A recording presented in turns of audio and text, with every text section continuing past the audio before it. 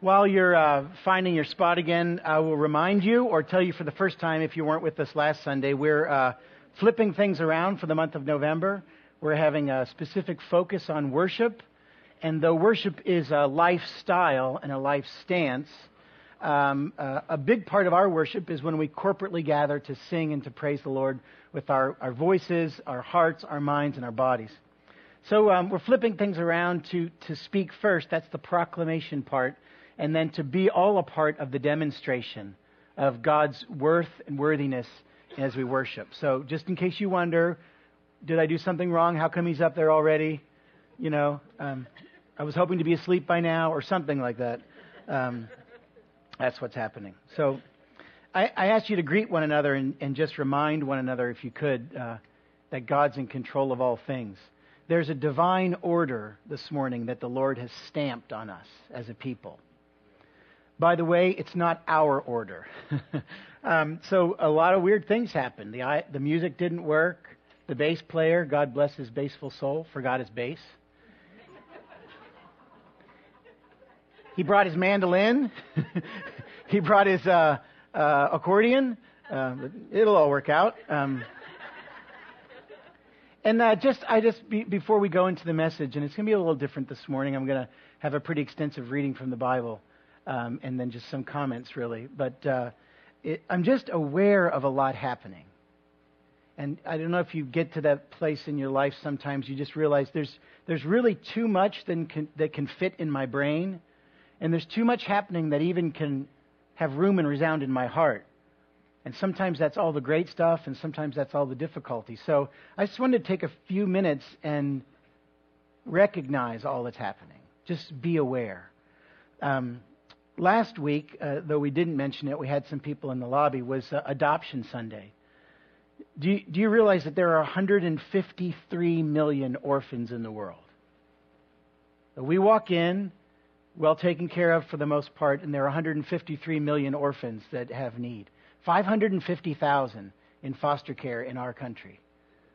Over 130,000 that are in desperate need of adoption. I don't put this on you this morning to bring you down, but to make you aware. This is what we live in. This is the state of affairs in our world and in our nation. God is on the throne and in sovereign control, and He's moving and doing things. In some cases, He's moving to inspire people to care for His children. We were doing the HOTS ministry yesterday, Healing on the Streets. You're welcome to be a part of that. Next time is December 8th on a Saturday morning or Saturday noon to 2. We were down at the canal, and we were offering to pray for people. And so I, feeling pretty bold, walked up to this couple I didn't think I'd ever seen before and offered to pray for them. And the first thing they said was, "Aren't you the pastor at the Vineyard?" And I'm like, "What have I done?" You know. And we got to know them and found out they had 2 children. They're fostering these 2 children. They've had them for almost a year. They're hoping for adoption. They'd already fostered other teenagers. They went from 0 kids to 3 teenagers at an early point in their marriage because they were fostering these kids. And I tell you, they said they were blessed that we prayed for them. I felt blessed that we got to meet them. And they'll be here this morning, apparently. They said, "Yeah, we come to your church." The growing number. I think we were there to be blessed by them yesterday and so that we could tell them, do you know there's an adoptive and foster group?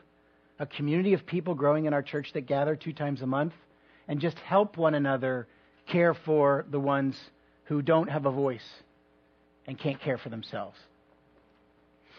This Sunday, someone determined around the nation that this is a Sunday of prayer for the persecuted church.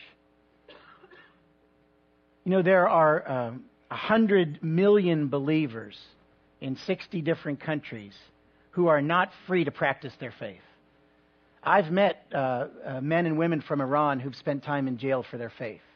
There are people under sentence of death right now in many, many countries simply because they would choose on a Sunday morning to do what we are doing this morning. Gather in the name of Jesus and vocalize our commitment to Him. So I just, again, not to bring you down, but to make you aware that the world is so much bigger than us. And though we can't bear it, because Jesus did that, we bear a part in the kingdom. This morning's theme is really surrender. And it's, countercultural to most of us as Westerners. Surrender does not sound good, right? Never give up. Never surrender. I think that's Galaxy Quest. Or Churchill, one of them. But the fact is, we surrender to God's perfect and sovereign control. And that means we release our resources to the King to use however He wants. I mean, just these two groups of people I've talked about so far, the orphans and those in need of adoption, and persecuted church. These are two groups that bring nothing. They can't do for themselves. And in so many ways, they are dependent upon the believers of the world putting aside their own resources and their own comfort and their selfish ways. I'm speaking to all of us and myself, and saying, you know what? I'm going to plant something for the eternal kingdom, not just the one I can see with my eyes and feel with my hands right now. It's Veterans Day, just to throw another thing in the mix. It's Veterans Day, and thinking about the persecuted church reminds me that freedom isn't free. However you feel about war, wherever your politics are, and they would be very diverse in this room, there are men and women who for hundreds of years have given themselves. They have surrendered their lives to a higher cause. And they've given themselves so that we could have freedom to worship, freedom to vote. We elected a president. And however you feel about that, God is completely sovereign in His control. And now, praise God, you know what we get to do? Put down our banners and for some of us our anger and say, okay, Romans 13, submit yourself to your governing authorities. Pray for those in leadership. We serve them as servants of God. Now that's unity. And the only people who get that unity are people who name the name of Jesus above every other name or party in the world. We get to be together in it. Praise God for that. It's a foretaste of heaven. It's a little foretaste of heaven. We're going to read Revelation 4, 5, and 7, and maybe any other chapters, I feel like, in a few minutes. And what we're going to see is this picture of heaven where there are people from every tribe and tongue and people and nation worshiping Jesus forever and ever. And when we come together with different views, different backgrounds, different everything, and worship one true God, He knits us together in the Spirit, and we show people what heaven looks like. That's pretty cool. Yesterday, hundreds of people showed up at Cool Creek Park to run for Izzy Maddox, to raise money for the Maddox family as they fight cancer. Hundreds of people. It was beautiful. God gave a beautiful day. And there are dozens of others in our church who are in need of healing, which is why we're so glad that Danielle's leading the charge, that we can pray, take a whole week and pray nonstop 24/7 for God to release His power in our midst in physical healing. If you've got more people you want on that list, talk to Danielle afterwards. We'll pray for everyone. Again, when we pray for someone to be restored physically, it's a foretaste of heaven. In heaven, no tears, no pain, no brokenness, no woundedness, no shame, no guilt, no pressure. And when we pray for release for people in their physical bodies and their spiritual circumstances, we're praying down a foretaste of heaven. And God so often can't wait to give it. In fact, I think He's always wanting to give it. He knows that's where it's coming to in the end. I found yesterday as we talked to people on the canal, people are really open to having you pray for them. When you come without agenda, except, could I ask God to bless you? For the most part, people are like, yeah. We had a Muslim guy. I know he was a Muslim. I said, anything we can pray for you? He says, yes. He puts his hands like this. What? My doctoral thesis. And then he explained it, and I had to have him interpret. It was like tongues. I have no idea what he was talking about. Biodynamics of something or other.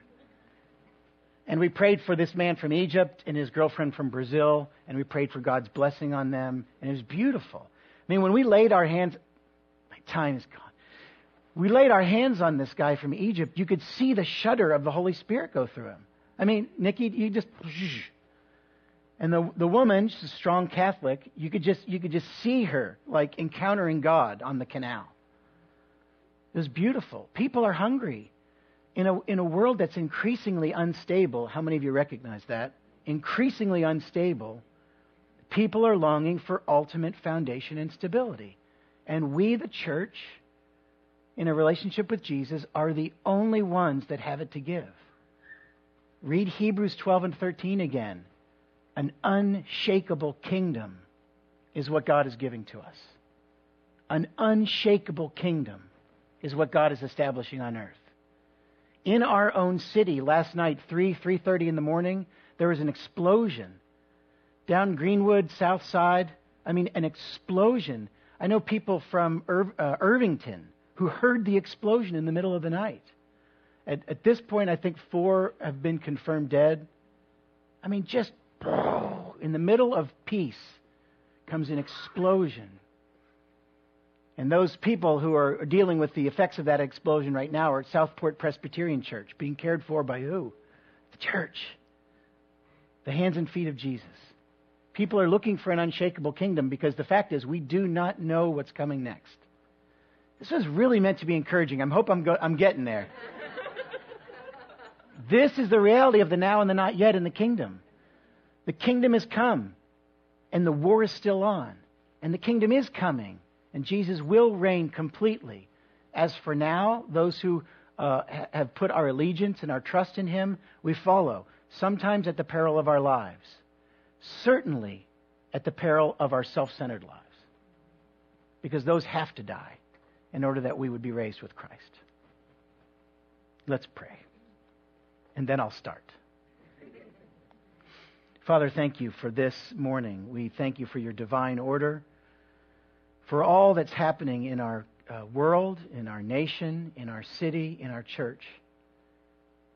And we give you great praise and worship this morning by declaring you're sovereign. You're in control. And Lord, not only do we hope it, but we believe it. And Lord, my prayer is that as we read through the Scripture this morning, as we encounter you in worship, that we would surrender to that reality. That our lives would be realigned in accordance with that truth. That Jesus, you are Creator, Redeemer, and King. We pray in your name. Amen.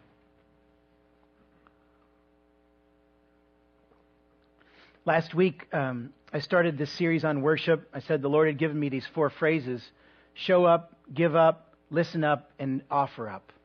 And so last week we talked about just showing up, just bringing your whole self to God in worship. Body, mind, soul, the good, the bad, and the ugly. That worship is a lifestyle, not an event. That worship is actually a stance in our lives. That worship is freely giving our love to God. Just freely from what God has given to us, we're giving our love back to Him. And this morning I want to talk about these 2 words, give up. Or you just might want to write in your notes, translation, surrender. And that means to recognize and accept the reality of God's control in your life. Not just recognize, but recognize God's control in your life. And then surrender to that. To give up the facade of control that some of us feel like, if God would just stop the world, I'd get everything figured out. Right? If people would just be more like you, wouldn't the world be better? Who doesn't think that sometimes? And the fact is, God has made us a diverse people so that we would depend ultimately on Him, and in the body to be interdependent. We need one another, even our differences. To give up control of what He's put in our hands, our resources. To recognize the reality God has given everything that He's given to us to be stewards. A steward doesn't own. A steward cares for. And that's us. Everything that we have comes from God, and it belongs to God.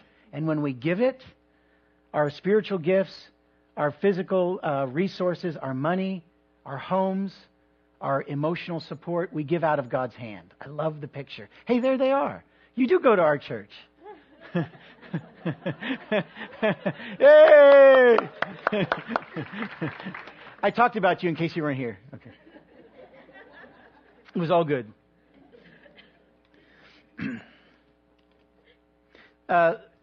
Make sure you hear this. Surrender is not quitting. Okay? Because as Westerners, surrender to us, it means quit. Surrender is not quitting. Surrender is a holy realignment of resources. Surrender is not quitting. When I say surrender to God, I'm not saying quit your life. I mean, in a holy act of worship, realign your resources, spiritual, emotional, intellectual, physical, and put them on God's side. You're just recognizing who is your leader. At the famous men's retreat football game a couple of months ago, we got to the beginning of the game, and it was really fun, and people were injured very quickly, so people were flying off the teams left and right. And it came to a point where one team had way too many people, more than the other. So I volunteered to go from the team I was on to the other team, just because we had to realign the resources in order to make the whole thing work. Now, the illustration would work better if my team had won in the end. We didn't. It's the now and the not yet. But the point is this. I wasn't quitting the game. I just was realigning my resources because there was need. That's what surrender to God is. It's not quitting your life. It's not saying that money doesn't matter. It's not saying that my time doesn't matter. It's not saying I'll just give up. I'm like a tool and God can just pick me up if He wants. Otherwise, I'll just sit here. No, it's strategically and intentionally realigning all of your resources to be under God's control. They are under God's control. We just have to recognize it and then align ourselves with that reality. Otherwise, we'll find ourselves fighting against that reality. So I want you to, just for a minute here, to close your eyes, if you're comfortable. Close your eyes. Get yourself comfortable. If you want to put your hands out in a receptive response, place, you can. Or just be comfortable. I'm going to read a few chapters from the Bible. I'm going to read Revelation 4 and Revelation 5 and some parts of Revelation 7. And this is a picture of worship. This is a picture of the reality in heaven now. This is the eternal truth that we as God's people are called to align ourselves with on earth. So just listen. It won't be up on the screen. If you want to see it, you can turn to your Bibles. Revelation chapter 4, I'm going to read. I want you to listen. And I don't mean this in a weird, mystical way, but be there. This is reality in heaven. In Ephesians, it says that we're seated with Christ in the heavenly places. In a sense, we're there. This is happening. And I'm just going to ask God, would you bring your awareness to us? This is the Word of God. I looked, and there before me was a door standing open in heaven. And the voice I'd first heard speaking to me like a trumpet said, "Come up here, and I will show you what must take place." And at once I was in the Spirit, and there before me was a throne in heaven with someone sitting on it. And the one who sat there had the appearance of jasper and carnelian.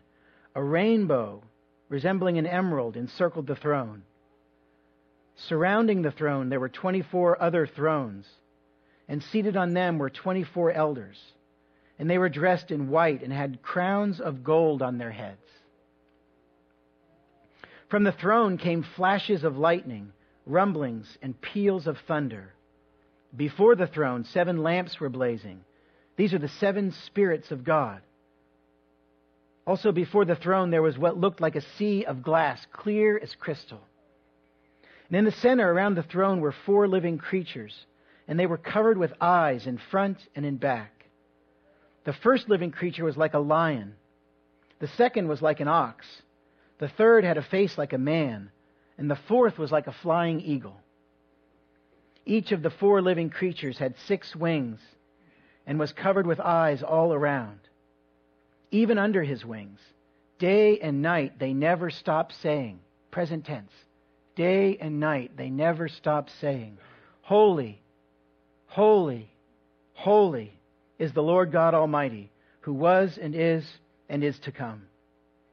Whenever the living creatures give glory, honor, and thanks to Him who sits on the throne and who lives forever and ever, the 24 elders fall down before Him who sits on the throne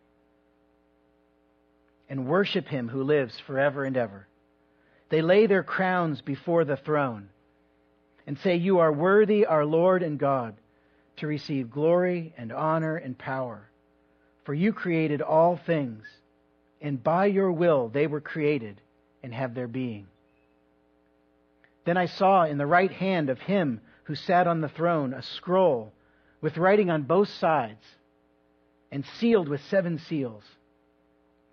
And I saw a mighty angel proclaiming in a loud voice, "Who is worthy to break the seals and open the scroll?" But no one in heaven or on earth or under the earth could open the scroll or even look inside it. I wept and wept because no one was found who was worthy to open the scroll or look inside. Then one of the elders said to me, "Do not weep. See, the Lion of the tribe of Judah, the Root of David, has triumphed. He is able to open the scroll and its 7 seals." Then I saw a lamb, looking as if it had been slain, standing in the center of the throne, encircled by the 4 living creatures and the elders. And he had 7 horns and 7 eyes, which are the 7 spirits of God sent out into all the earth. And he came and he took the scroll from the right hand of him who sat on the throne. And when he had taken it, the 4 living creatures and the 24 elders fell down before the Lamb. Each one had a harp, and they were holding golden bowls full of incense, which are the prayers of the saints. And they sang a new song. "You are worthy to take the scroll and to open its seals, because you were slain, and with your blood you purchased men for God, from every tribe and language and people and nation. You have made them to be a kingdom and priests to serve our God, and they will reign on the earth." And then I looked and heard the voice of many angels, numbering thousands upon thousands, and 10,000 times 10,000. They encircled the throne and the living creatures and the elders. In a loud voice they sang, "Worthy is the Lamb who was slain, to receive power and wealth and wisdom and strength and honor and glory and praise." And then I heard every creature in heaven and on earth and under the earth and on the sea and all that is in them singing, "To him who sits on the throne and to the Lamb be praise and honor and glory and power forever and ever." The 4 living creatures said, "Amen," and the elders fell down and worshipped. After this I looked, and there before me was a great multitude that no one could count, from every nation, tribe, people, and language, standing before the throne and in front of the Lamb. And they were wearing white robes and were holding palm branches in their hands. And they cried out in a loud voice, "Do you hear the worship going on in heaven? Salvation belongs to our God who sits on the throne and to the Lamb." All the angels were standing around the throne and around the elders and the 4 living creatures. They fell down on their faces before the throne and worshipped God, saying, "Amen. Praise and glory and wisdom and thanks and honor and power and strength be to our God forever and ever. Amen." Then one of the elders asked me, "These in white robes, who are they and where did they come from?" I answered, "Sir, you know." And he said, "These are they who have come out of the great tribulation. They've washed their robes and made them white in the blood of the Lamb. Therefore they are before the throne of God and serve him day and night in his temple. And he who sits on the throne will spread his tent over them." Listen to this promise from God. "Never again will they hunger. Never again will they thirst. The sun will not beat upon them, nor any scorching heat. For the Lamb at the center of the throne will be their shepherd. He will lead them to springs of living water, and God will wipe away every tear from their eyes." This is the Word of God. And we see in these chapters the reality, chapter 4, of God as eternal creator. Everything that we have comes from God. And when we surrender, to God, we realign our resources, all of ourselves, our stuff, our emotions. We're surrendering to our Creator. Revelation 5, we see God, who's worthy of our worship, as our Redeemer. He's purchased us. We, in our own ways, have gone from God, and we've essentially, with our acts of freedom in our lives, we've sold ourselves into slavery to the enemy. And Jesus came to purchase us, to buy us out. It's called redemption. And so when we surrender to God, when we give all that we are and all that we have to Him, we're surrendering to our Redeemer. In those verses in Revelation 7, we see God as the eternal King, the one who made all, sustains all, redeems all, and will be in control over all. He's our eternal guide. He's our King. He's a slain lamb, and He's a powerful warrior. And when we surrender to Him as eternal King, what we're saying is, God, I want to align my life, my resources, my very self with what's already true in heaven. You own it all. You're using it all. You're redeeming it all. You're purchasing for yourself people from every tribe and tongue and language and nation. And we're a part of it. We're a part of it. When we give to God of our resources, ourselves, our finances, our time, it's not that God mandates it. God's not greedy for it. All God is asking for is an alignment of our lives with reality. When we truly recognize that it all comes from and belongs to God, we're walking in truth. And boy, the freedom when we walk in truth. Will you stand? We're going to go straight from here into communion.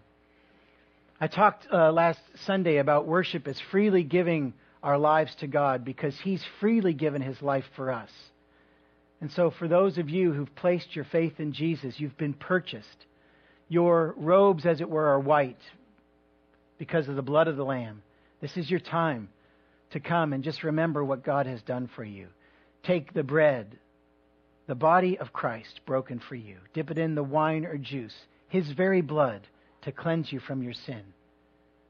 And freely give your love to Him. And commit yourself once again to surrender, to realigning your whole self, your whole life under His sovereign control. Communion servers, if you could come prepare for us. And as you're ready, please come forward. When we're finished with communion, we'll begin our musical worship with an offering, and then we'll abandon ourselves before the Lord.